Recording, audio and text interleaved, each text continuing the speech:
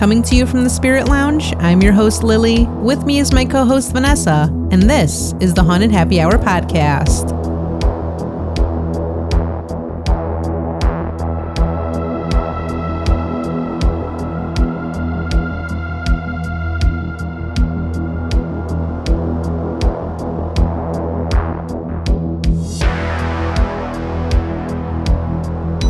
Welcome back to the Spirit Lounge, everyone. Hello. Yes. Another happy hour, another true happy hour. True happy hour. Friday. We got this. Yes. So how was work today, Lily? Busy? Gosh, busy. I've been busy all week. Really? So I normally work from home. Yeah. And I go into the office really whenever you feel like it. Whenever the mood strikes, which is like rare. So never. But this week I actually had to go in there quite a bit because we had an event going on today. So we had a lot of prep work for it. Ooh. And it was so really... partay in the office. I wish it was a party.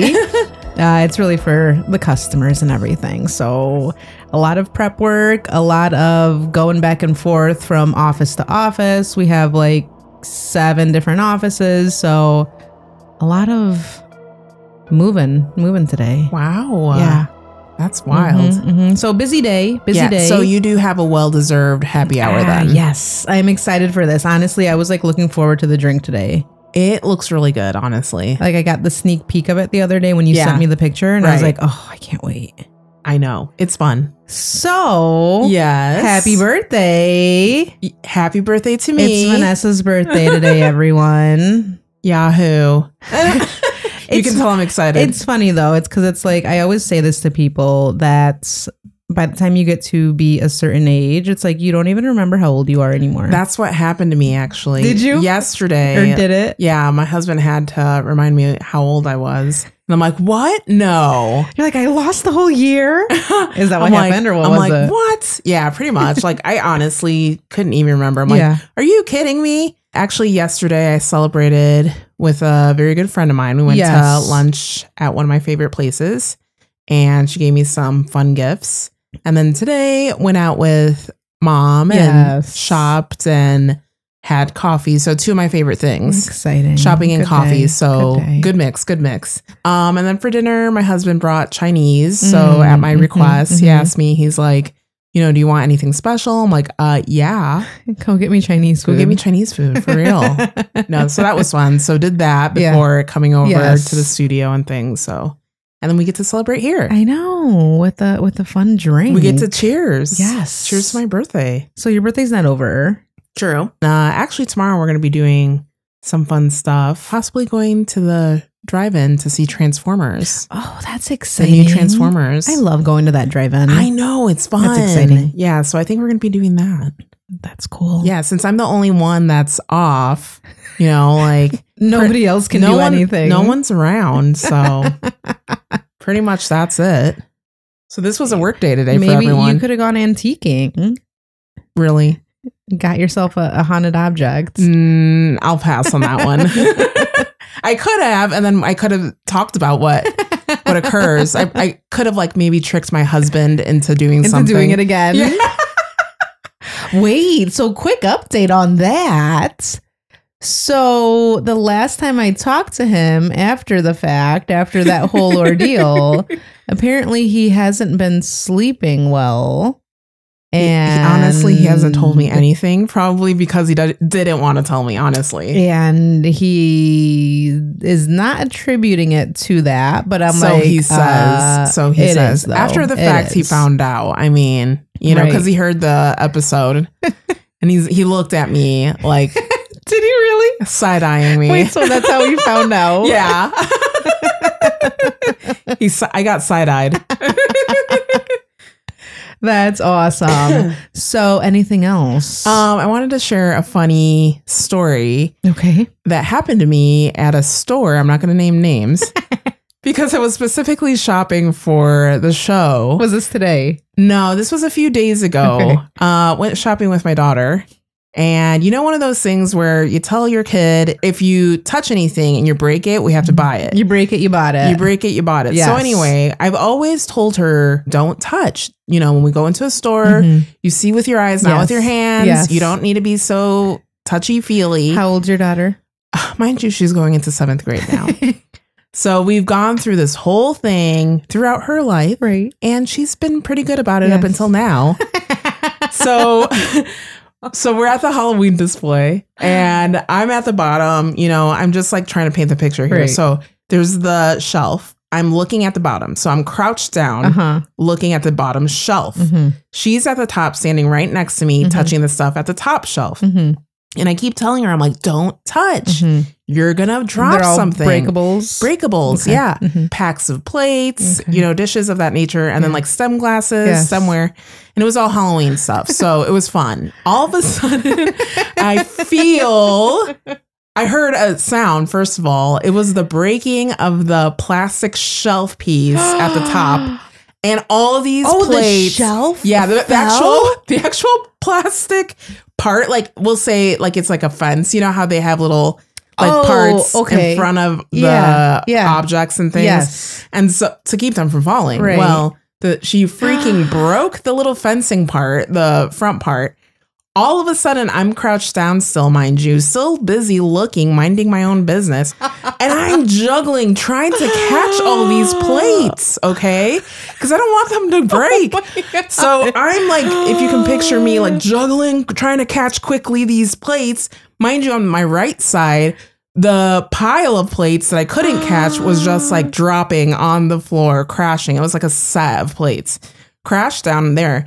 Then some stem glasses broke. God. All of a sudden I hear the worker come over. Did anybody get hurt? I'm like, oh my gosh. Mind you, my daughter like disappears. She took off. I'm like, are you serious right now? Yeah. So it looks like I broke all these things. All of a sudden my daughter comes around from the shelving and the lady. Like, how much did you actually save? I honestly don't even know. Like, I blacked out at this point because I was like so embarrassed. I'm like, I can't believe this actually happened. Were there other people in the aisle? No, luckily it was just us. And the lady looks at her. Are you okay? Did anyone get hurt? Are you okay? And my daughter's like, just straight face. No, I'm okay. And I'm telling the lady, I'm so sorry. I'm so sorry. And the lady's like, oh, it's okay. It's okay. I'm like, really like thinking it really is it though? Gosh. And I thought, okay, what am I going to have to buy? So, like, how much do you think these things were? I don't even know, because before I could even look at the price, all this happened. So she's like, it's okay, just leave this stuff there. I have part of a cup, honestly, in my hand, part of a glass in my hand. I'm like, okay, at this point, I'm like, I'll just leave this here. I put it on the ground. I went around the shelf, though. I realized why my daughter left. She went to go put other stuff that she broke on the other side, I think, to hide it. Wait, are you serious? I think so. So we walk away and I go, that's it, exactly why I tell you don't touch and this and that, whatever. Later on, we go to another store. She did not touch a thing. Lesson learned, I guess. I'm like, oh my gosh, really? We went through your whole toddler life without you breaking anything, and all of a sudden you hit junior high and this happens. Oh my gosh. I'm like, wow. I would have loved to have witnessed, though. And I'm sure I looked crazy trying to juggle all this stuff. She just took off, though. Yeah, I know. I think she only came back because she felt bad. How much did she break that she went to go like hide more stuff? All I saw was at least 3 glasses that were broken, and then there was an entire pack of plates that crashed. Oh my! So I like literally blacked out. I don't even know what happened. Like, all of a sudden this stuff happened. I'm like, okay, I like teleported myself to a different area. I don't even know. Did you like leave? We walked away, like, you know, if one of those, like, you're walking away slowly backwards. I went into another aisle in the middle, and I could hear the workers saying, see, I told you not to pack it in so tight like that. Someone else is like, I don't even know how this broke. And I'm like, oh, great. Oh my gosh. Yeah, so that was fun. Well, so that's what happened when I was trying to shop for the show. Jeez. Wow. Good times. Fun times. Are you going back to that store? I will. I asked my daughter if she wanted to. She was like, I don't think I can go back. I don't think I can show my face there ever again. I'm like, good. I hope you learned a lesson. Hopefully she doesn't touch anything anymore. Jeez Louise. It's funny. It's hilarious. Yeah. Well, anyway. So today's episode, though, we'll be talking about what some call the most haunted home in the middle of nowhere. Yeah, this is going to be an exciting one. That home is the Boyd House. Woo! Bum, bum, bum. So this is a pretty cool one because I'm excited for this. I feel like I don't know. Like, I guess we'll get into it. Yeah, let's get into it. It's an interesting one. Yeah. But before we do get into it, though, let's talk about today's drink feature. So, Vanessa, what do we have today? I know I kind of cheated today because I actually took a sip before we started because I didn't bring my water down and I needed You're something. like, oh, darn, I don't have water. Let me taste this. No, so we have the Peachy Tonic. And what you will need is 3 ounces of Mixology Peach Sour, mint leaves, and gin in a shaker. Shake it all up with your ice. Pour it into your glass. But also add 3 ounces of tonic water. Stir it all together. And then you can top it off with mint leaves. Some might add a cherry. And we actually added peaches to it. And it tastes amazing. Super simple, super easy. So let's get to it. Let's try it. Have your sip, Lily sips. I'm going to mix up another batch. Nice. Can you hear it? I can hear it. What is that? ASMR? Speaking of ASMR, if you haven't checked out our TikTok video from our campfire, go ahead and look us up. We're on TikTok now. This is so good. You like it? It's really good. It's awesome, isn't it? It's delicious. I think this is one of my favorite drinks so far, like of the past couple of months. Or not months, weeks. Yeah, this is a fun, like, summery drink. And I think that's why. Probably. But it's fun it looks great on the pictures. What I like is, so with the mint, I like that when you drink it too, since you have like some whole leaves here. Yeah. You can like smell it as you're drinking it. Yeah. Yeah. And so it gives it like something you get different. hit all the senses, if you will. Yeah. There you go. It's perfect. Rating. How many haunted houses? This is good. How many haunted Boyd houses? Gosh, I don't want to get carried away and say 5. So, okay. So this is... Here we go. Here we go. I was waiting for it. Okay, so it's so freaking good. Yeah, but... It's funny, though, because I'm doubting now, like, how much alcohol you actually put in it. Because I feel like I don't taste anything. That's why it's dangerous. Like, did you actually put a good amount? I did. Did you really? It hides it.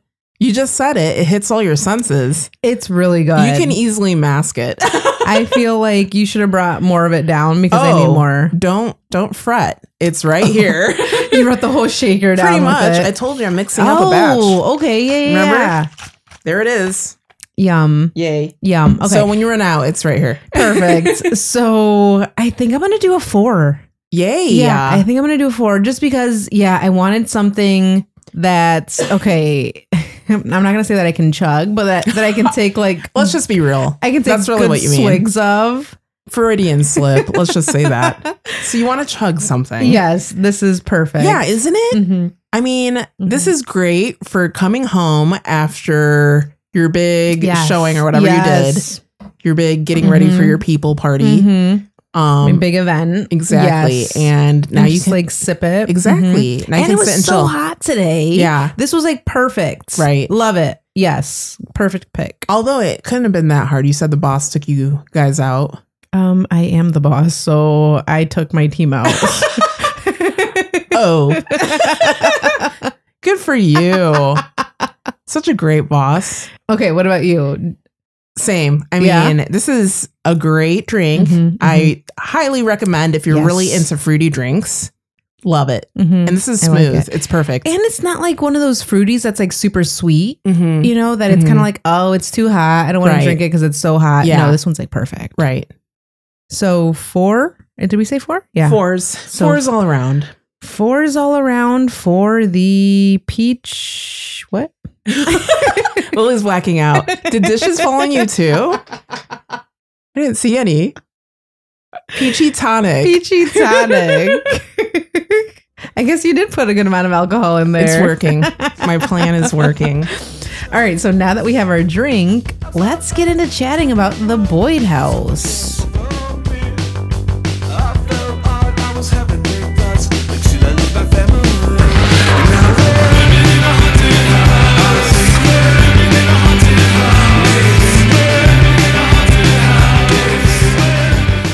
So to sort of kick things off here, we wanted to play a clip from the Boyd House documentary that I believe you actually found it on YouTube. Right. And it's by the St. Croix Paranormal Group, where they intro the house a little bit. So I think that'd be perfect to kind of just kick off the episode here. Mm-hmm. So let's take a listen to that.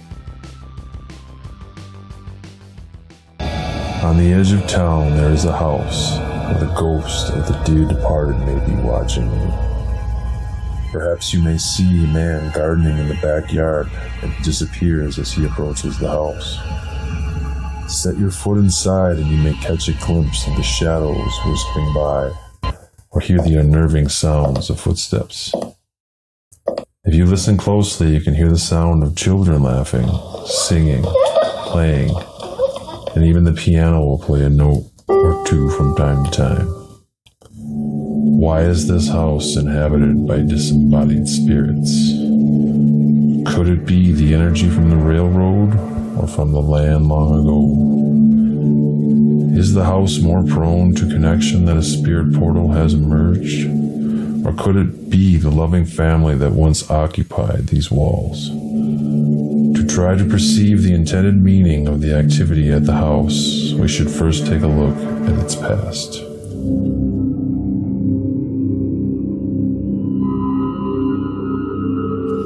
Welcome to the Haunted Boyd House. Okay, so Jill Shelley, one of the founders of St. Croix Paranormal, who put that documentary together, is actually now the owner of the Boyd House itself.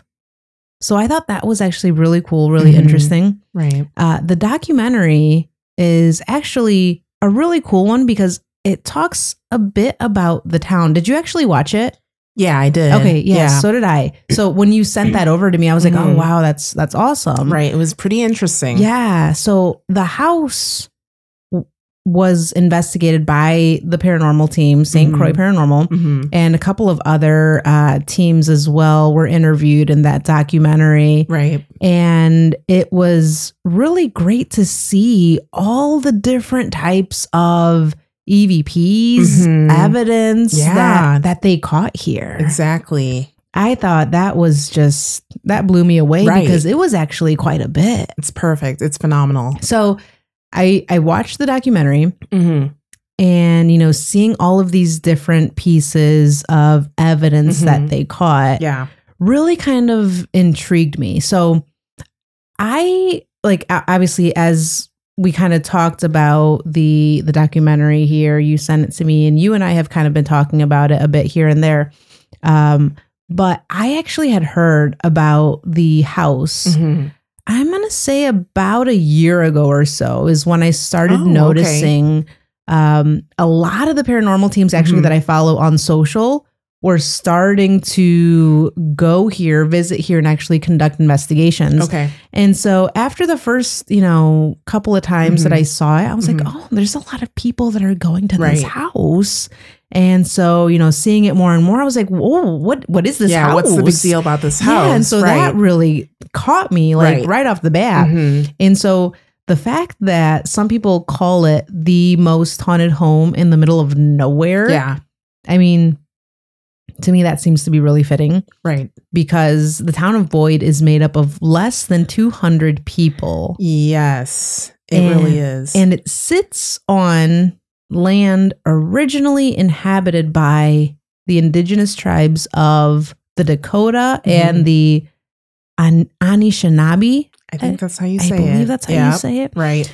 So I mean, we've talked about before in several episodes about, just the land itself. Right. And how different things are connected to the land. So, I mean, that to me just kind of set things off. I was like, oh, I wonder if it's anything with that. Perhaps that could be contributing some part. Yeah, I definitely believe that.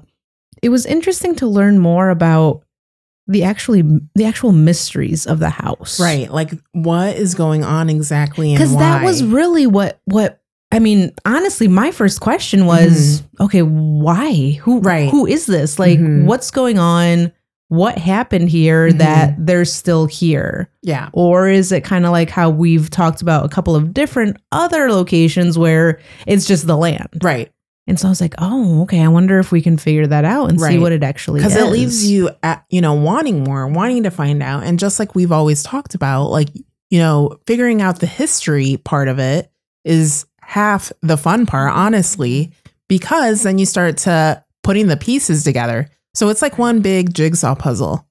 So I think that's like the fun part of it. I agree. And actually, the Boyd House is located in Boyd, Minnesota. And it's actually at 217 Scandinavia Avenue. And it's 2.5 hours west of Minneapolis.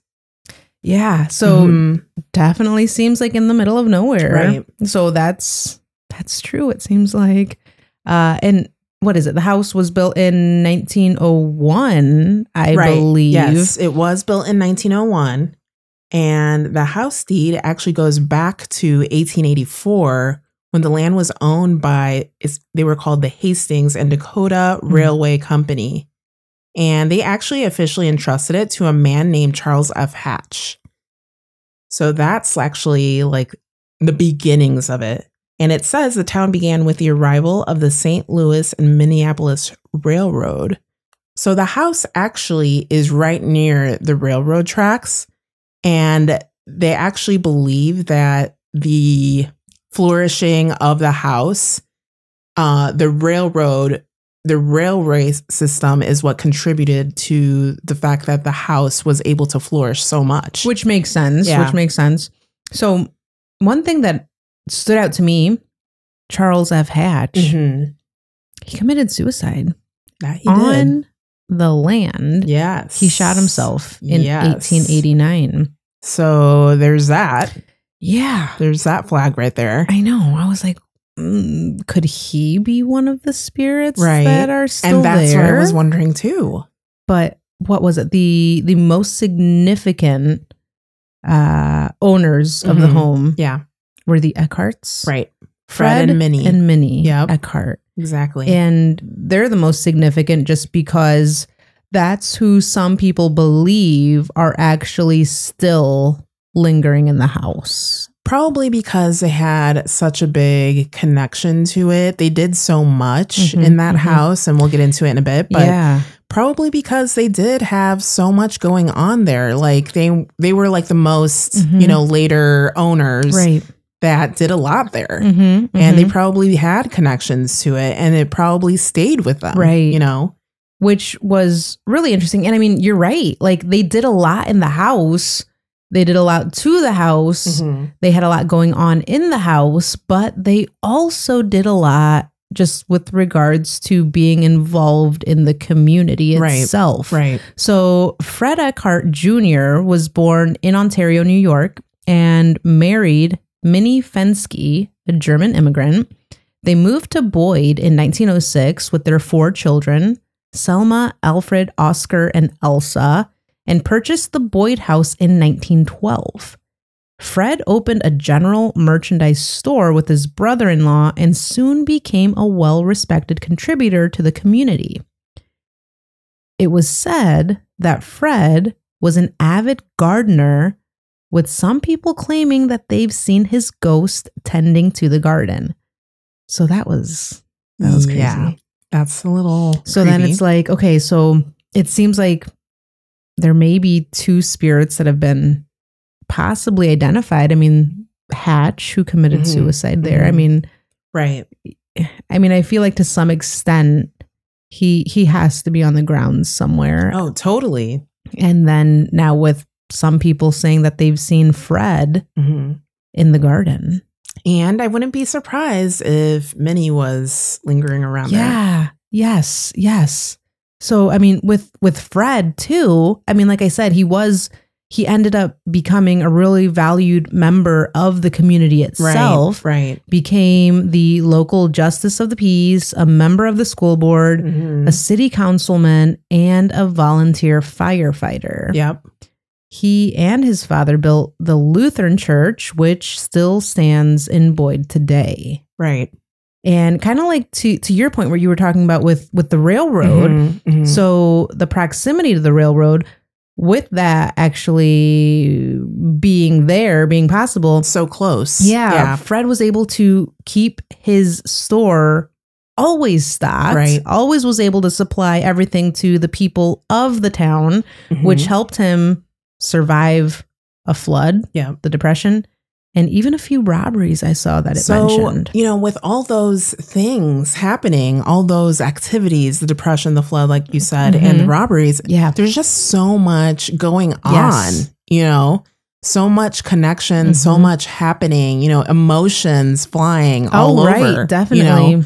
So there has to be something with that as well. And like, I mean, that just leaves like a lot just kind of in terms of the, I don't want to say it's like negative energy, but it's almost kind of like tragic type of, you know, depressive type of energy. Like, especially with the Great Depression. I mean, you just said it right there. I mean, of course, there was so much that happened. A lot of hardships. Right, during that time period. And then the fact that he did have his general store. So then people coming in and out, you know, like who knows, you know, what kind of baggage those people had as well. Agreed. And did you see that he actually had his own like coins printed for his store? I did see that. That's kind of cute. Yeah. I mean, and I want to say they actually found those. Didn't they find those like little artifacts? I thought I saw a picture of one. I think that's kind of cool. I saw that one of his descendants had given some to the now owner, Joe Shelley. So I think they might have them in the house. I bet they have a lot of cool artifacts. I'm sure they do. You know, it's like, wow. I mean, I'm sure she has a stash of really cool stuff. I believe it. I believe it. I really want to know what stuff she found. And if, you know, like just how we talked about our haunted objects. I mean, I'm kind of curious about that. I agree. Because I mean, while they might not be haunted objects necessarily, I feel like they could be trigger objects. Yeah, there you go. Totally. Especially with the kids, though. 2 of their children passed away in the home. Yes. That's another thing. It was I think it was like 4, wasn't it? 4 in total? Was it 4? Okay, so let me see. 2 to 4, perhaps? Yeah, I think it was like 2. Okay, so 2 of the children died when they were infants, and then 2 more died while the family lived in the Boyd house. Oh, okay. Okay, so that's what it was. So must have been the 2 there, though. Yes. Yeah. And then, I mean, just on the subject of just deaths in the house. Right, in general, yeah. I mean, Fred and Minnie died in the house as well, just a few years apart. That's pretty wild. Yes. I mean, it's sad because, you know, you just kind of wonder. I mean, sad. I'm sure they had that connection. I'm sure, definitely. It's like you always hear about couples that, you know, sometimes they do pass away pretty close to one another. And so having that kind of connection, I'm sure, has a lot to do with it. So this was no different. You know, Minnie died of a stroke, I believe I saw, in 1955. Yeah. And according to a copy of her funeral program, is buried close by at the Zion Lutheran Cemetery. Oh. Fred died in 1958 at the age of 76. Wow. Yeah. So the fact that she's buried nearby, that says something too. Yeah. The house was later owned by Anna Maria Reichheiser. According to records, she was born May 24th, 1887 and died October 16th, 1977, also inside the house. So we have, 2, 3, 4, 5, 6 people in the house that died. That's a lot. A lot of energy there. Yes. So, I mean, with kind of what we were just talking about, you know, is it possible then that Fred and Minnie's strong ties to the community have kind of just left that lingering? Yeah. Like, and the fact that I'm sure they had a huge connection to the area, like you said, strong ties. So they probably just want to hang around. Right. They don't want to leave. Right. Yeah. And that would make total sense. And it seems that, you know, they and maybe even some of their children, based on the evidence that some of these paranormal teams have been gathering, have been unable to leave their beautiful home behind, honestly. And or if they even wanted to, you know. Yeah. Who knows? So, I mean, they could all still be lingering here in the afterlife. And I did see that the current owner, apparently she was given a book about Boyd's history, and it had some strange she had some strange experiences during the fact that she was opening the book up because she actually started using it to ask questions. So almost like a trigger object itself. That's interesting. Yeah. So I did see that. I found that out. It was a memories book, if I remember correctly. Yes. Yeah. With different pictures of the... like the history, of the town, past. Yeah. You know, the goings on. And I believe there was actually a few pictures of the Eckhart family in that, I guess, believe book. so, yeah. And it was like from the 1800s to like late 1980s, I believe. And just full of photographs and just information about the about the town itself. And then Jill was going through it, right? Just talking and asking the spirits about the book. And then you said activity kind of just started happening as she was going through that. So that, I think, was super interesting because then it does beg the question. I mean, obviously the spirits there know this book, have a connection to this book, so have a connection to the history of the town. And so it makes you kind of wonder, okay, maybe it is the Eckharts.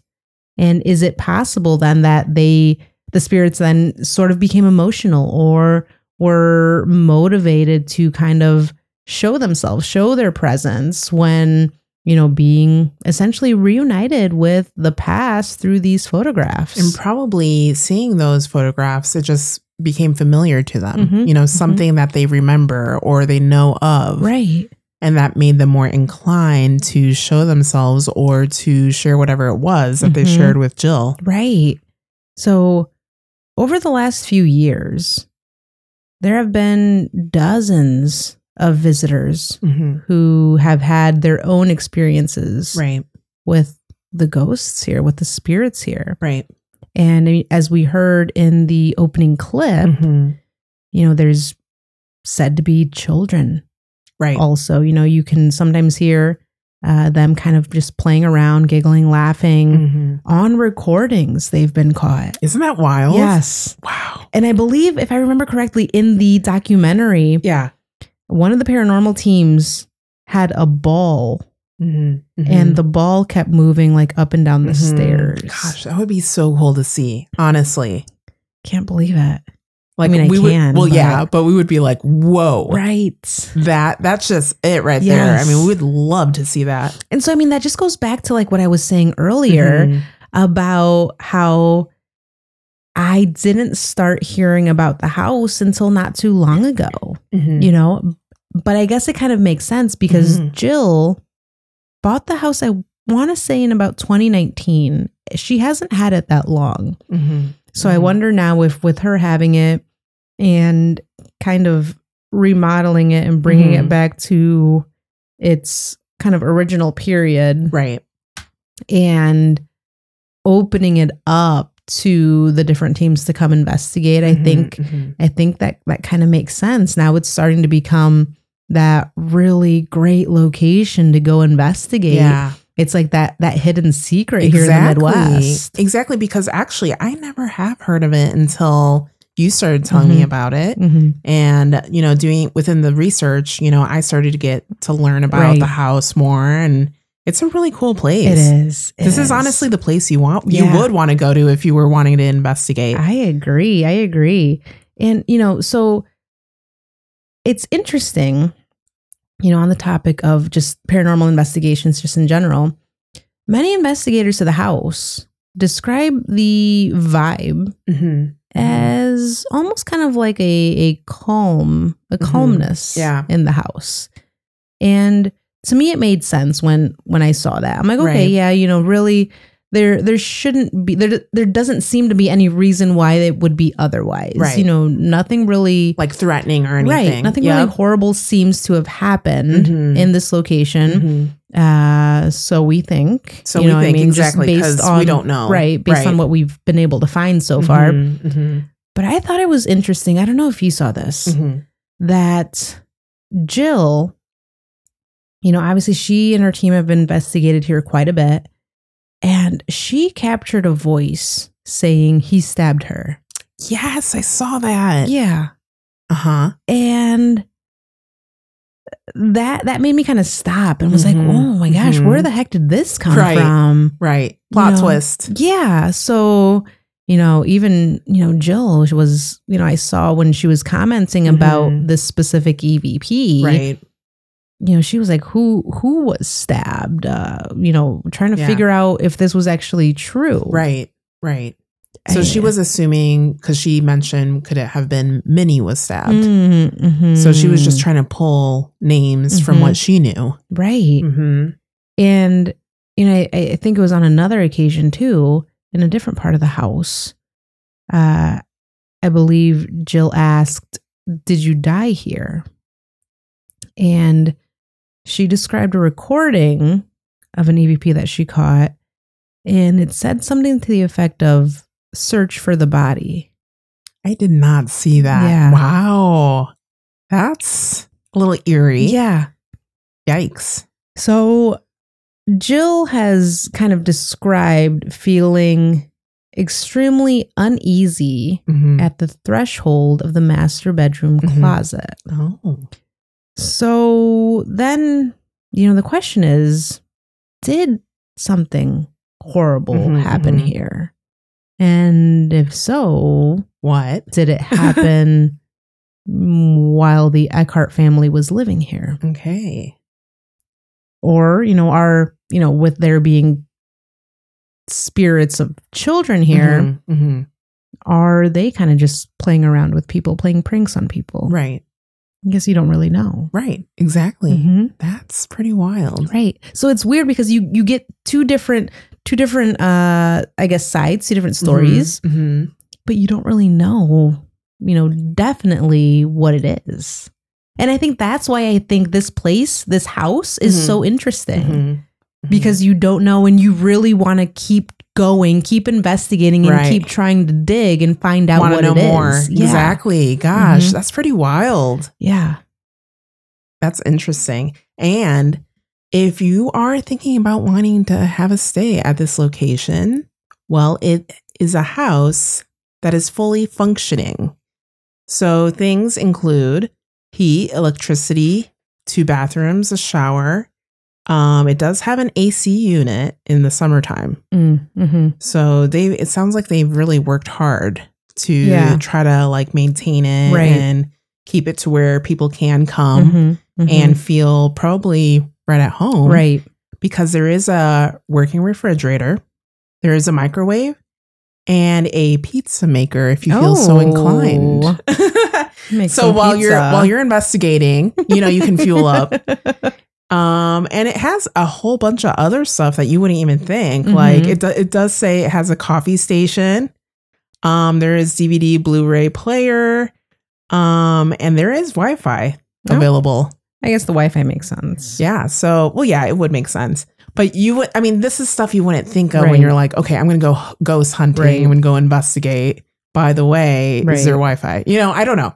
By the way, is there the Blu-ray DVD player or the pizza maker? It's like, who watches Blu-rays and DVDs anymore? Well, it doesn't matter. I mean, what if you want to play back I don't know.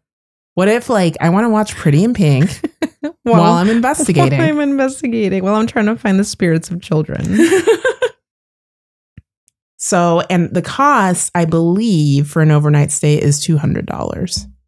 That's so affordable. Yeah. It really is. Because I think I saw it's for a max of 8 people, I believe. So it's like if you divide that up among 8 people, that's like nothing. Right. Plus the fact that it includes all this stuff. I mean, honestly, if you go do an investigation anywhere, you don't expect any of this. Right. So this is really cool. Well, and I think that's what makes this place different is that you're doing an investigation here, but you are essentially spending the night. You know, it's almost like a bed and breakfast with ghosts. Yeah, which is super cool. I love it. Yeah. I'm game. It's a cool one. I know it. So if you feel so inclined as to want to have a vacation spot here, a birthday spot, or just plain old go for your birthday. We should. We should have honestly just planned better. We will have to do that next time. Right. Or if you want to go on your own investigation, you can go to the BoydHouse217.com and you can check it out for yourself.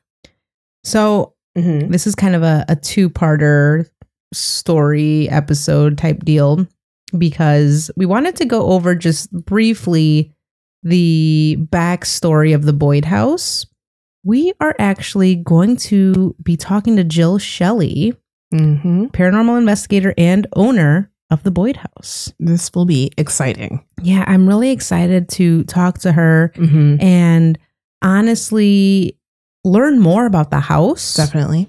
And any experiences that honestly Jill has had just personally. Yeah. Anything that, her or her team have experienced personally, because it was great watching it on the documentary because Jill was also in that documentary. Yeah. But it's a completely different experience actually getting a chance to talk to her and actually completely just seeing for yourself exactly what it was, what happened. It's going to be exciting. When we come back, we'll talk more about the haunted Boyd House. We'll be right back.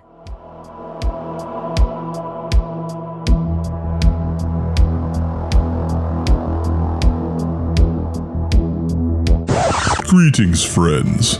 Do you have a taste for the unknown? Are your days plagued with thoughts of the strange and morbid? Has your thirst to know about the world's most sadistic killers ever been quenched? If not, then I'm here to help. Join me on the Nightcap Nebula podcast, where I, your humble storyteller, take you on a glorious ride into the mysterious universal abyss. Learn why your neighbor might be harboring a really horrible secret, or if that conspiracy theory you thought was false turned out to be real. Whatever your dark desire, you'll find it here. Follow me on Instagram at the Nightcap Nebula Pod for updates to the show and listen anywhere you get your podcasts. Until then, be safe and stay curious. Now, back to your program.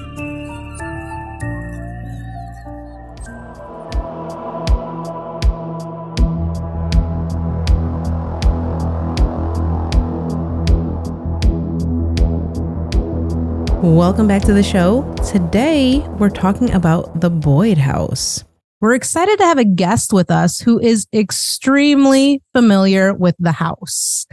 We're joined by Jill Shelley, paranormal investigator and a member of the St. Croix paranormal team, who have had the pleasure of being featured on Biography Channel's My Ghost Story. Jill is also the current owner of the Boyd House. Thank you so much for joining us today, Jill. Welcome to the show. Oh, yeah. This will be fun. So we're excited, honestly, to get a chance to talk to you today because the Boyd House is almost like one of those best kept locations here in the Midwest for those within the paranormal circle. And I think what really caught me about the home was that some call it the most haunted home in the middle of nowhere. I'm sure you've heard that before. So I do have to ask, what made you buy the house? And did you know the history of the house before you bought it? No, I didn't know anything about the house before I bought it. Actually, just, as my paranormal team has traveled around different parts of the U.S., it kind of got me the idea of thinking of having my own place. Right. So that's kind of where that idea came into play. So just kind of did my own research, looking on the, just the regular MLS listings, for my criteria, kind of just getting a feel for them. And I looked at a couple different other locations and things like that. And my realtor knew it was specifically for a haunting. So actually I would just go in and do many investigations. But when I came across the Boyd house, it was kind of like that, this is the one feeling. Like you just kind of knew that this was the one. So yeah, that I kind of fell in love with it at that point, kind of almost like obsessively, really. Looking at the pictures until we actually got to go look at it. And then the realtor was running kind of late, and it was actually me and Donna, my other teammate, that went to go look at the house, and just sitting outside waiting. And I just, whenever we get a feel for something, we always kind of wait and see if anybody else picks up anything. She wasn't saying anything. And I says, hey, kind of feel like something's looking at you. And she's like, yeah, kind of through that attic window. And I'm like, I know, it's crazy, right? So we go, and then we get to go in the house, and you kind of felt like something was there, but it was really kind of standoffish, almost like you could feel like they were looking afar, like, who are you people? Which actually we ended up getting a response on the spirit box of a woman that said, who are you? So she, because nobody's really tried to communicate with these spirits before. And, the house had been vacant for a while. So there's, here's somebody in here trying to, doing something completely different. We had actually put a REM pod up too. And that went off in about 10 minutes or so up in a room that we've now turned into the library. So we just had a couple things, but I was like, I don't know. Is that enough to buy? Should we do this? So I reached actually out to a psychic medium that I really enjoy talking to, and I trust her very, very much, her opinion. And she's like, oh gosh, there's 6 spirits there. She's like, there's a man, there's women, there's children. She just started telling me all this stuff about the house, which at the time didn't make sense because she was like telling me things about when I own it and when I stay there, which I hadn't even made an offer yet. Then, so a lot of the stuff she told me came true, which was crazy. That we, as we developed and started doing some research on the house, a lot of that was like, whoa, she was right. So then the last thing I was like, well, the other people lived there 30 years. They must have had something. So we thought we'd reach out to them, and they're real hesitant to talk about it. They're, I wouldn't say elderly couple, but older generation where they don't like to talk a lot about that type of thing. And the one lady says, oh gosh, it's always something funny about that house, she said. And she said that she would hear old time music playing. So she reached out to her children, who some of them still live in town, and they came forward and told us the experience. But yeah, they had seen figures before, they'd been touched. So it's kind of been a long time history of things that have gone into the house. First of all, wow, that's incredible. Amazing. I wanted to ask, so do you actually live in the house, or is it just like an additional property? No, I don't. As much as I love investigating and spending time with the paranormal, I don't want to live there every day. I don't want to experience it every day. So yeah, no, I do not live there, but I do allow other teams to come in and investigate and that kind of thing, and then do their research. I do my research when I go down there, although usually when I'm down there, I'm too busy cleaning and I don't have time to do stuff with them either. But so that's a good point. I saw that after you purchased the home, you did take on some renovations, bringing kind of the home back to its original style. Do you think that coming in and doing those renovations, bringing in, from what I've seen, a couple of period pieces, that it did anything for the spirits? Do you think that they enjoy that? Oh, I know they did. Yeah, we've had a lot of communications and asking of, do you like these things? Like, putting REM pods out and such. We have filled it up with a lot of antiques and things, so there could be some energy brought in from those things. But yeah, we did bring the house back to the 1900s. It originally was built in 1901. So we tried to put up the old Victorian wallpaper and just kind of the style. The family that lived there that is most predominant in that house is the Fred and Minnie Eckhart family. So we actually had found out some information because their grandson still lives in town.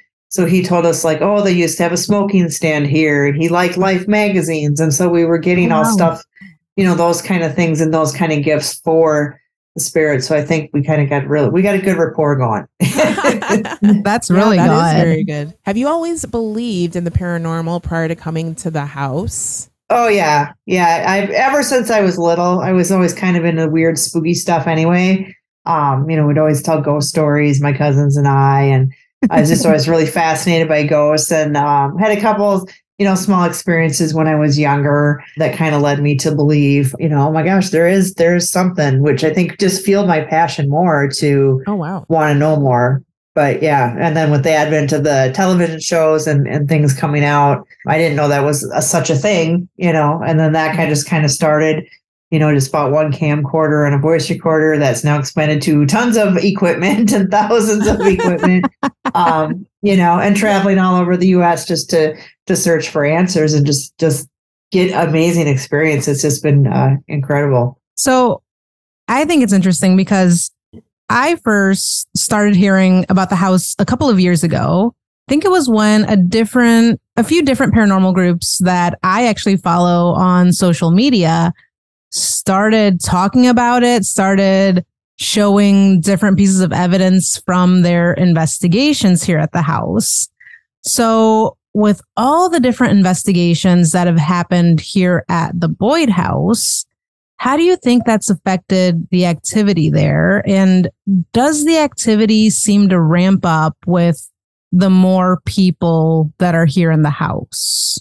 I think the activity is kind of based on the energy of the spirits that day. If they feel a connection, if they want to talk with those people, I would say a majority of people who do come to the house do get interaction.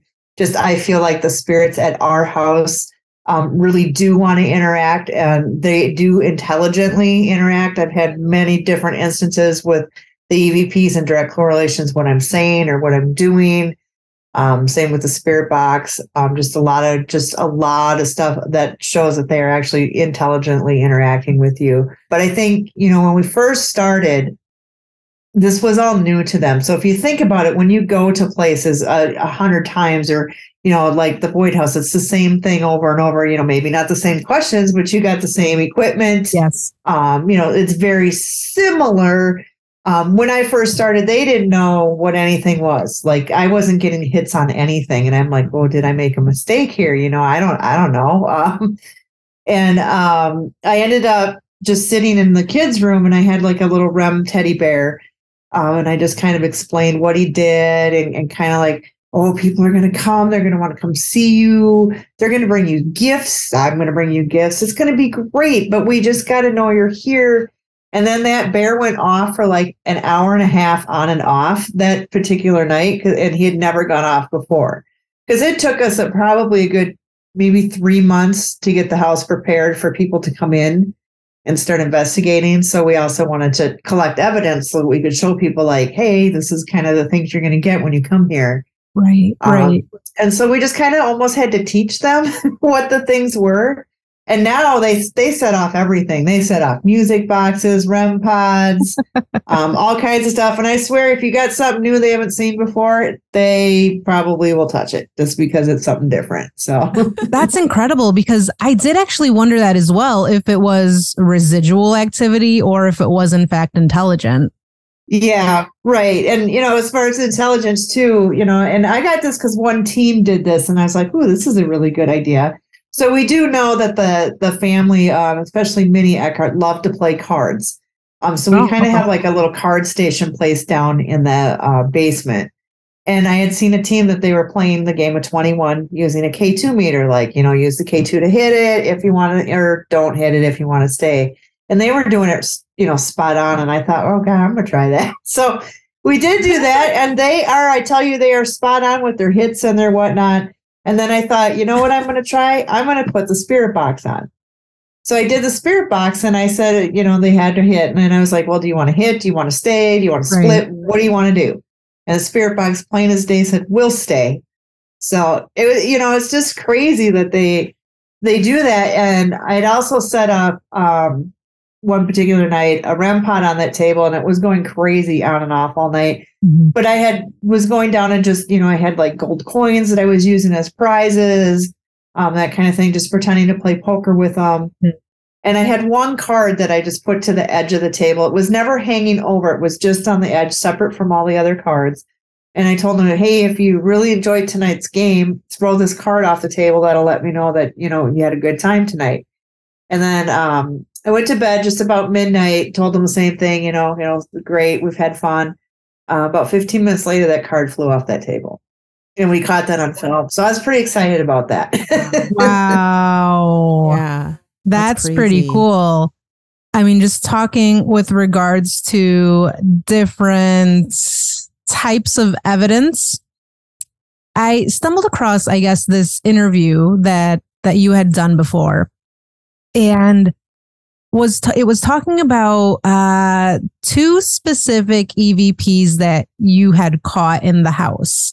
One was the only one that I remember right off the top of my head was it said something about look for the body, look for where the body is buried, or something to that effect. Do you remember that EVP? Yeah, that was actually after the on the spirit box, because I was saying, did anybody die here or murdered here? Something like that. And it said, or find the body, or so. Yeah, I do remember it was something with the body, or look for the body, I think. That's what it was. That's what it was. Yeah. Yes. So when I saw that, I was blown away, just because, I mean, part of like what Vanessa and I like to do is, definitely experience these different haunted locations, but also kind of look more for the history and what happened at these specific places. So the thing with the Boyd house is, our whole question was, why? Why are these spirits still here? And then when I stumbled across that, naturally I'm like, oh my gosh, I wonder if something actually happened here that maybe people haven't been able to really kind of piece together yet. Do you think that could be a possibility? There's so much unknown history to that area. Mm-hmm. So for us, we know, as far as my deed goes to 1889, when it was owned by the St. Louis Minneapolis Railroad. Mm-hmm. But who knows what happened on that land prior to that. The town itself is butted up against the Sioux Dakota reservation line. So back in the day, I'm sure there was sort of some conflict between the Native Americans and the townspeople that had moved in. We have pictures of the town back in the day from the 1900s, and it looks just like the Wild West towns. There's the wagons, the horses. You can see, people dressed in the cowboy outfits, and they had so many different businesses in that particular town. And our house actually used to be across the street from the livery stable. And we're just literally the first house on the edge of town. So I'm sure there's been a lot of stuff seen in that particular area as well. So there's just so many things that we don't know about. We do know in our house that there were 4 confirmed deaths in the house. And other than, I believe they were all just like strokes, heart attack from older people. But we did have a little boy who was about 5 years old who did choke to death.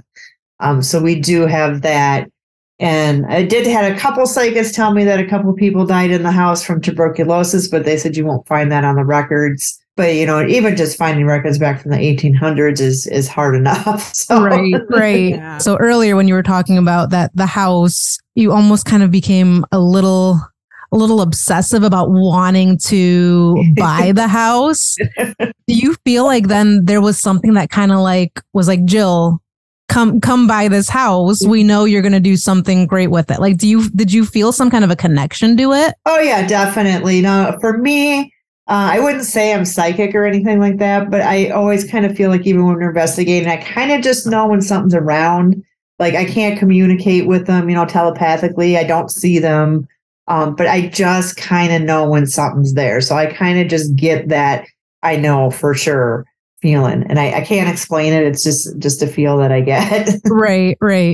I mean, in terms of, I guess, activity as well, I know we touched on little bits here and there, but when people come to visit the house, even during the day, what kind of activity do they encounter most often? I would say most often you hear footsteps or noises in other rooms. A lot of times is the most common thing that you're going to get. When I'm there, I usually don't have anything on just because I want to hear if anything's going on.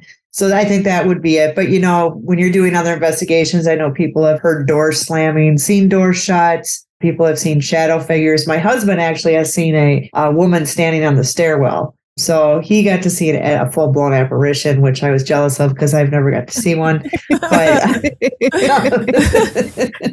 so, yeah, he saw that. And we've had other people see shadow figures. One of my teammates saw a shadow figure peeking out, or real commonly, we get a lot of activity around the stairwell. So REM pods will go up. People see things on the stairwell. People see things peeking off the stairwell. Just a lot of energy that happens on that. It's one of those split stairwells too. Mm-hmm. So one side you can go up from the kitchen and the other side you can come up through the living room. So I don't know if the house was split at some point. You can actually see where the hinges were for some doors. So I'm guessing they had different entrances at some point. That makes sense. Mm-hmm. So do you remember what your first paranormal experience was in the house? Well, I suppose the one that kind of stands out for me was the very first night. So going back to what the psychic said, she said the first night that you stay there, which again, I hadn't purchased yet. She goes, you're going to experience the man coming in from the backyard into the house. He likes to garden. And later we found out that Fred Eckert is a big gardener.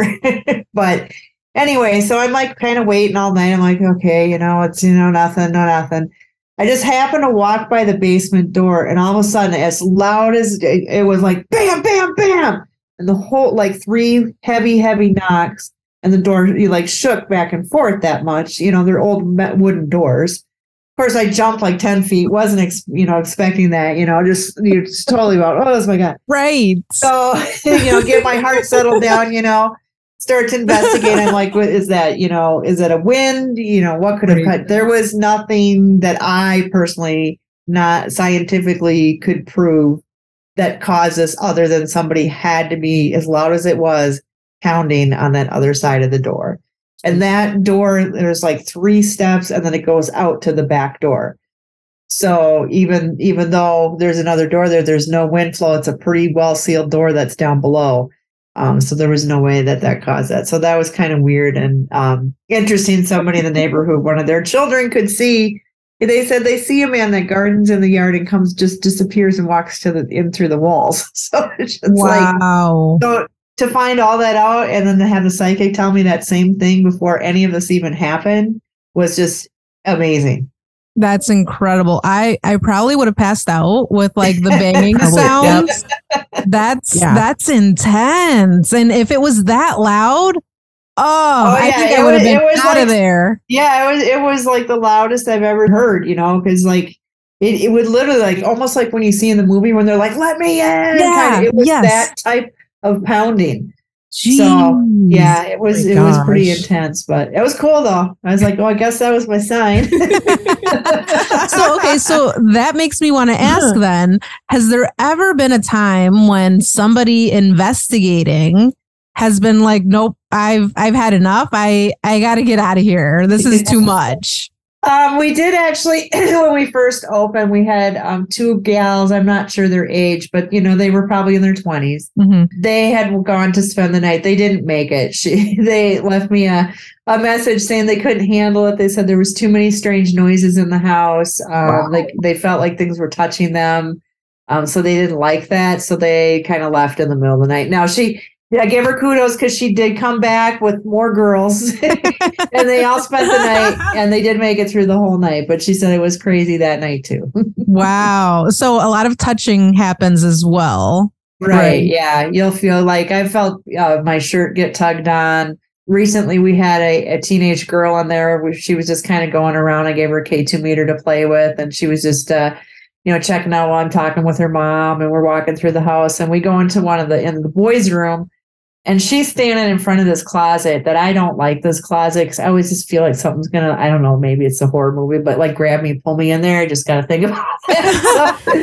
So I don't like that one. But anyway, so as we're just sitting there chit-chatting, all of a sudden I start getting the chills and I know something's milling around. I know something's in there, but I'm not saying a word to anybody because I just want to see what people's reaction are. Mm-hmm. All of a sudden she jumps forward and I'm like, what? And she's like, something just tapped me on the shoulder.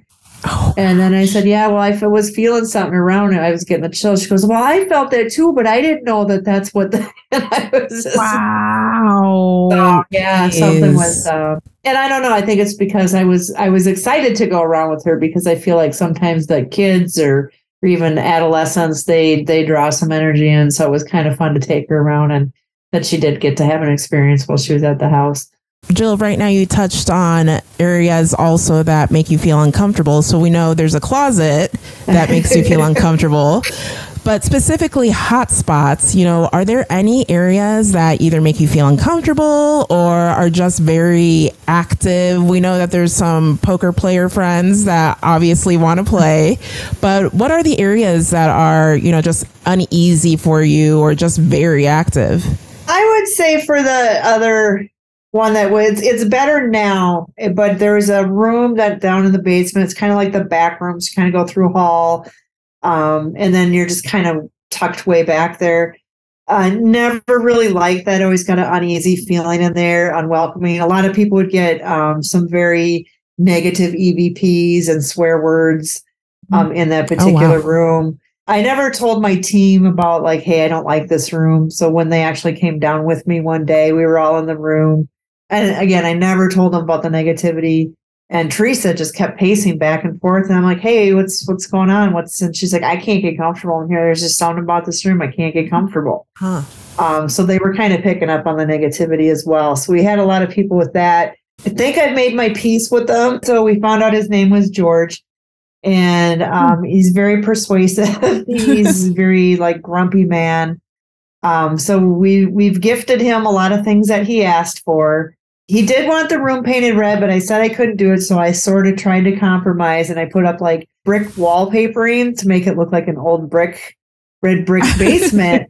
And he wanted red chairs. And so I brought those down. And so like I did all this stuff, and he still wasn't happy because he kept saying red room. And so I kind of got mad, and I said, George, I've given you everything here. Can we just compromise? And this was all through the Spirit Box responses. And then he goes, all right, fine. I like it. It's okay. I guess. Yeah. So ever since then, it's had a whole different feel now. He's settled down then. A couple thumbs up, I guess. Yeah, but I think he's still crabby at other people. I think me and him have just made peace. So for me, I don't get that uneasy feeling, but people still do kind of get that uneasy feeling. But, it is hot spots, though. Boy, it can be anywhere at any given time. I guess I wouldn't, sometimes I'm like, oh, man, the living room was great last time. And then next time, nothing in the living room, and the upstairs is crazy. So I think it just kind of depends on the energy level and what they're willing to do and who wants to interact. And, I kind of think too, it's not necessarily just the void spirits that are there, but I also feel that a lot of the, again, we could have some attachments to some of the antiques we brought in. Some of the dolls we have there are supposedly haunted, but I also just think just the vibe and the energy that what we're doing at the house kind of creates, and I wouldn't say necessarily a portal, but a way to draw energy in for spirits to come. Mm-hmm. And also the railroad tracks also run right behind the property as well. So that also kind of drags in and brings a little bit of energy too. So, which is interesting because I was going to ask who this George was, but now kind of talking a little bit about, there could be the possibility of some spirit-filled haunted objects or whatever it is that you want to refer to them.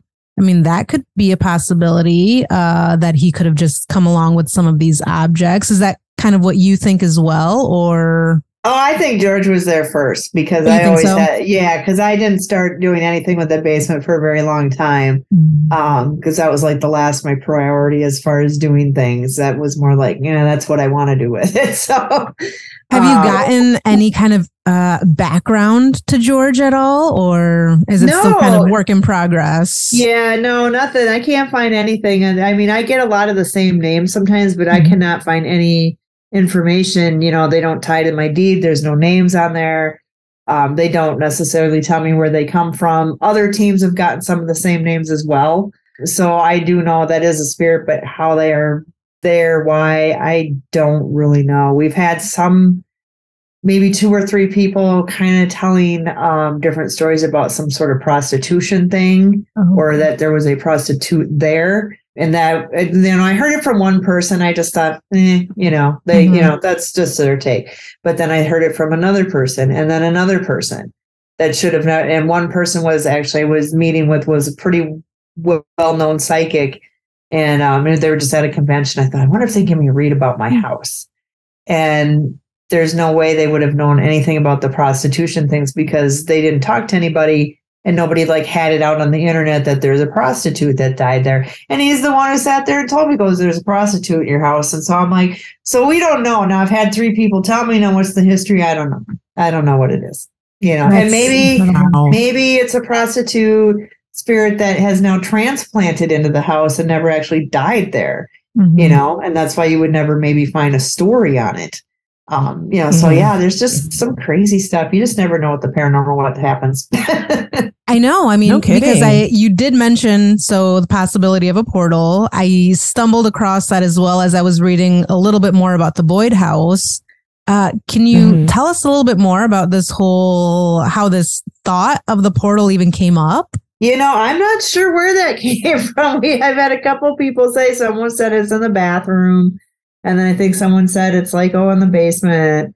One said there was in the painting in the living room. So I don't know where the portal thing came from. And I'm not saying that they are not incorrect. But again, maybe that's the areas that the spirits that are just kind of coming and going and passing through.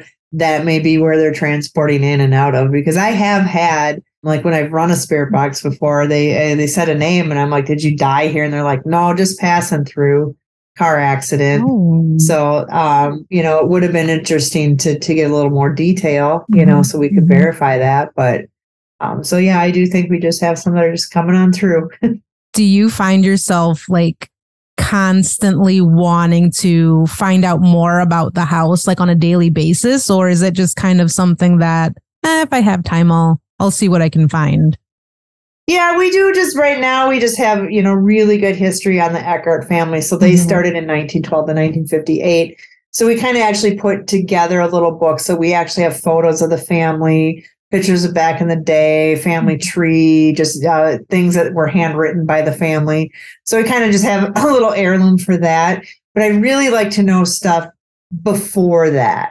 And that's going to be really difficult to find based on the age and stuff of the property itself. Right. So we have been down to the Historical Society and just kind of looked up, history on the town of Boyd and that kind of stuff. But yeah, it would be interesting to find just any little more information and stuff. We do actually have the town hall had a bench that actually belonged to one of the families back in the day. So we're not sure if it belonged to the Eckhart family or there was a family before that I apologize, but I'm drawing a blank on their name right now. They were unclear of which one of those 2 it belonged to, but they do know they purchased it out of the home back when that person died and it was at auction. So we sold it back to me. So it was kind of nice to bring an original piece of furniture, and we put it right where they told us where they purchased it out of, and that it was kind of like a bench fixture that was in the hallway, and it used to have a coat rack by it. So it's just like a little 2 piece bench, looks like an old Victorian bench. And it came with a different, just a single sitting chair. So we got those 2 pieces back to the house. So that was kind of cool to have those back too. Yeah, that is nice. I'm sure that had to have brought in some good energy back into the house. Oh yeah, we put the REM pod on it that night, and I'm just like, hey, if you like this, do you remember this? Just turn this on, So they say they hit the REM pod that night, and I've even showed them pictures. The town actually has a book of the entire history of the town of Boyd with a lot of pictures and stories. And when I brought that book and I was just kind of reading or looking through the pictures, and there is actually a picture of the Eckhart family in there. And I had the K2 meter sitting on the book. I'm like, Fred, come over and look at this picture. Do you recognize this picture?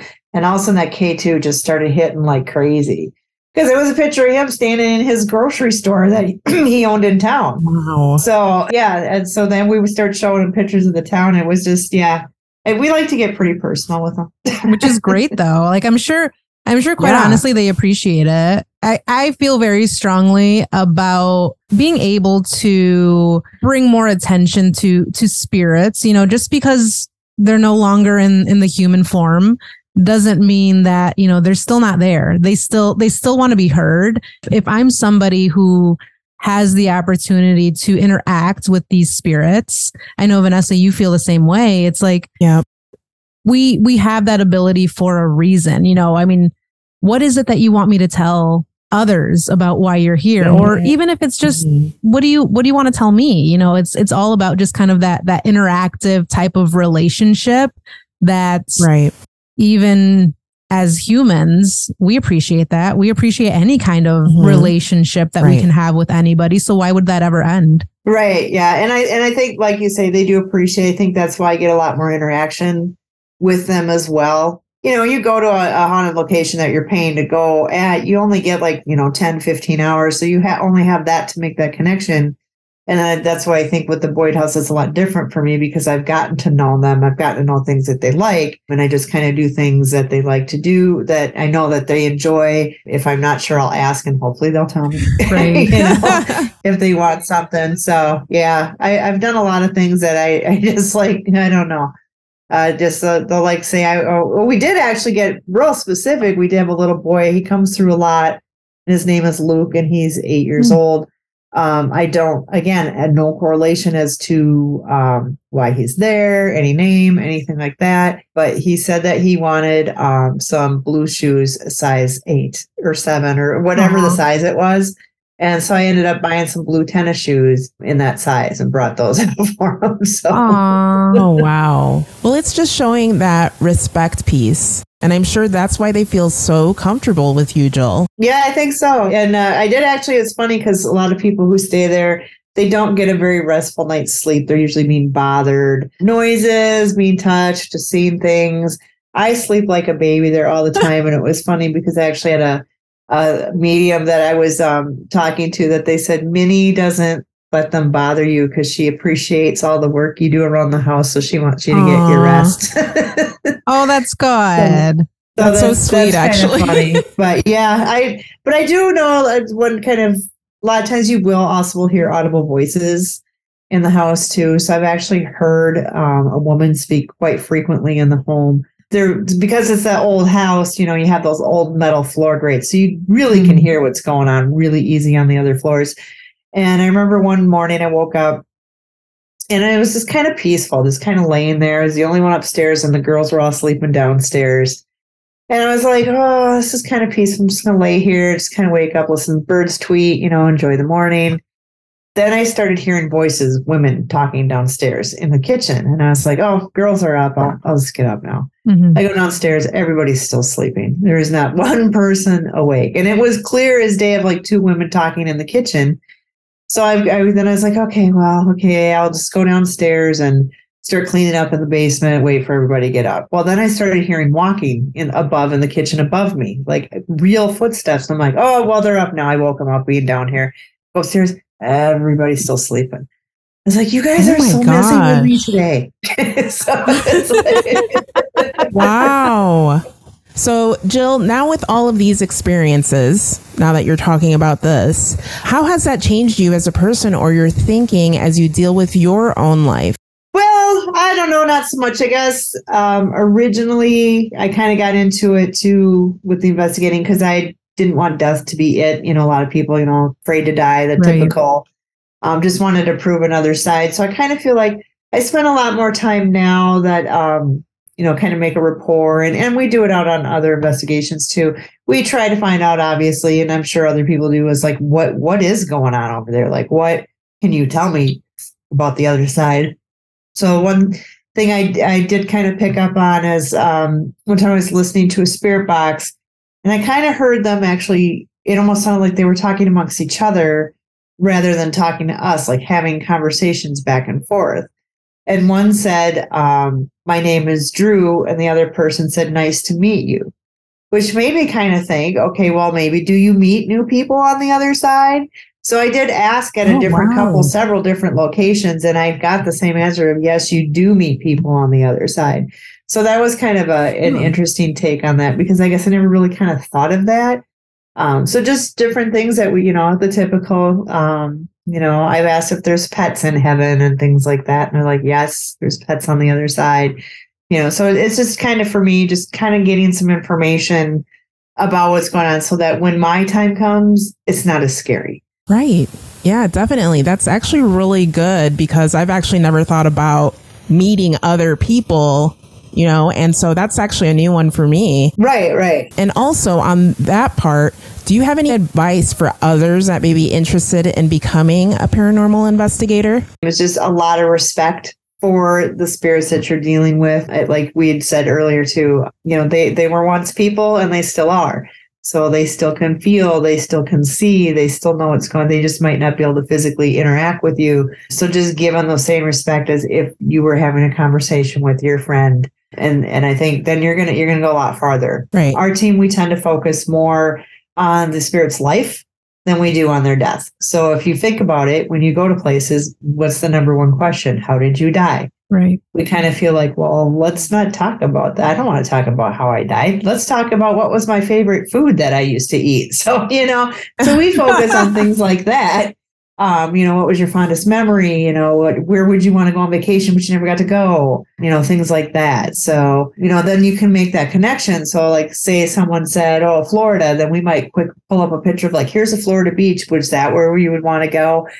So they're just kind of just show them and kind of make that connection. I think that's a really interesting take on it. Because you and I talk about that. Yeah, that's what I was going to say. We always talk about going into different locations and we've kind of stopped ourselves and been like, well, I'm sure they've heard this question a million times before. Mm-hmm. So it's like you can almost hear them being like, oh, this again. Like, here we go again. And so it's like, it's always interesting and kind of fun to try to build that relationship and trying to make you and whoever it is that you're with kind of at that moment stand out and kind of draw more of these interactions with these people, which it sounds like that's something that you and your team value very, very much, because it's kind of sad to say that that's actually kind of rare. Mm-hmm. And so that kind of leads me to another question. Have you ever had teams come in that weren't as respectful as you would have liked? Well, since I'm not there, I don't know how people do their investigations. Of course, I ask for, provoking and being respectful of the spirits. But again, I'm not there to control people's behaviors. Right. I can only hope that somebody does do that. I have had a few people say that they may have got a scratch. A few people that say they really kind of felt like they really weren't wanted in an area. And again, I don't know, what were you doing? What was the cause of that? Did I have something negative, or did you cause the spirit to become negative at that point? So yeah, it just, hopefully people are, I would say for the most part they are, because they really do take really good care of the place and they do seem respectful, and because everybody seems to have a pretty good time at the house. So, right. One of the big things that I wondered, I know that you had purchased the house. I think it was in 2019. Is that correct? 2018. Yeah. So it really has only been a few short years, like quite honestly. And I love what you've been doing with the house, up to this point. What is your ultimate goal with the house? I just want to have people still come there and have different experiences, kind of keep up on the renovations, and just, hopefully we can do some, events and things out of the house at some point too. For people who don't maybe want to spend the whole night. So we have some ideas that we're kind of kicking around. I got a couple life changes going on right now with, some of the team members. So we're hoping 2024 is going to be a better year for us. But yeah, just kind of keeping going as it is. Most of the money that we get is pretty much for renovations and the upkeep, the maintenance, taxes, insurance, and things like that on the house. So yeah, it takes quite a bit and to keep the house in the tip-top shape, especially older homes. Right. There's always something breaking or not working at some point. And I mean, it seems like from what I've noticed is that you do have a full calendar. It seems like you always have people attending the investigations, reserving the house for however long it is. So I have no doubt, especially after having this conversation with you, that the Boyd House has a lot of activity, essentially no shortage of activity. You are located in Boyd, which is a small town about, is it 145 miles southwest, I believe, of the Twin Cities? Yeah, it's out in the middle of nowhere. There's like 175 people. You pretty much drive through cornfields and then poof, there's a town with like 3 things in it, and that's it. So. And then the Boyd house is right smack there. right on the edge of town. There we are.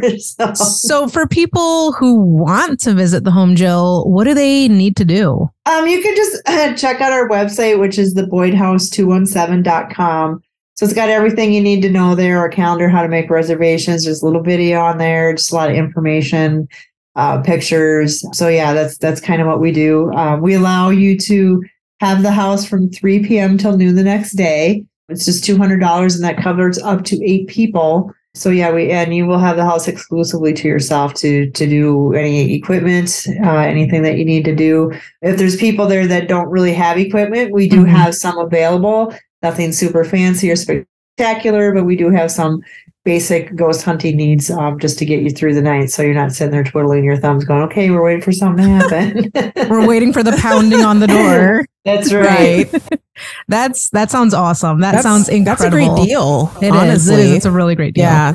I mean, I just want to say thank you again, Jill, for chatting with us and being here to tell us more about the Boyd house. I know we learned a lot. Yep. Fun fact, we know you'll be here in our neck of the woods, actually, attending the Haunted YMCA Paracon in Rock Island, Illinois. That's on October 7th. And we'll actually be attending that as well. So we'll be excited to see you again and meet you in person, actually. Oh, yeah, I would love to. And actually, we just investigated the YMCA, and it was a great night. Awesome. Yeah. It's a great place. Yeah, we did that as well. And hearing the possibility of there being a portal in the Boyd house is what really got me. It intrigued me to see what more there is in that house. So I am very much hopefully wanting to get there one day. I know, Vanessa, you'd probably tag along with me as well if we ever got the chance to get up there. It was my birthday this week, so if we really would have planned well, we could have really done a little road trip over there for my birthday. That would have been great. But like I said, thanks again, Jill, for joining us, and we will see you then in October to meet in person. All right. Awesome. Thanks for having me on, you guys. It was great. All right, we're going to leave you today with the perfect song for this episode. You heard a little bit of it earlier. It's a song by the Toilet Rats called Haunted House.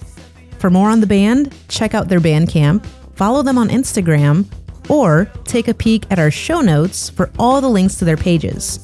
And with that, until next time, thanks for joining us for another happy hour in the Spirit Lounge. I'm Lily. And I'm Vanessa. And this was the Haunted Happy Hour podcast. Don't forget to subscribe to the show anywhere you listen to your favorite podcasts. And if you have Echo devices, an easy way to listen is just say, Alexa, play Haunted Happy Hour podcast. Plus, follow us on Facebook and Instagram to check out our next episode teaser and dream feature. See if you can guess what our next theme will be. Until next time, cheers!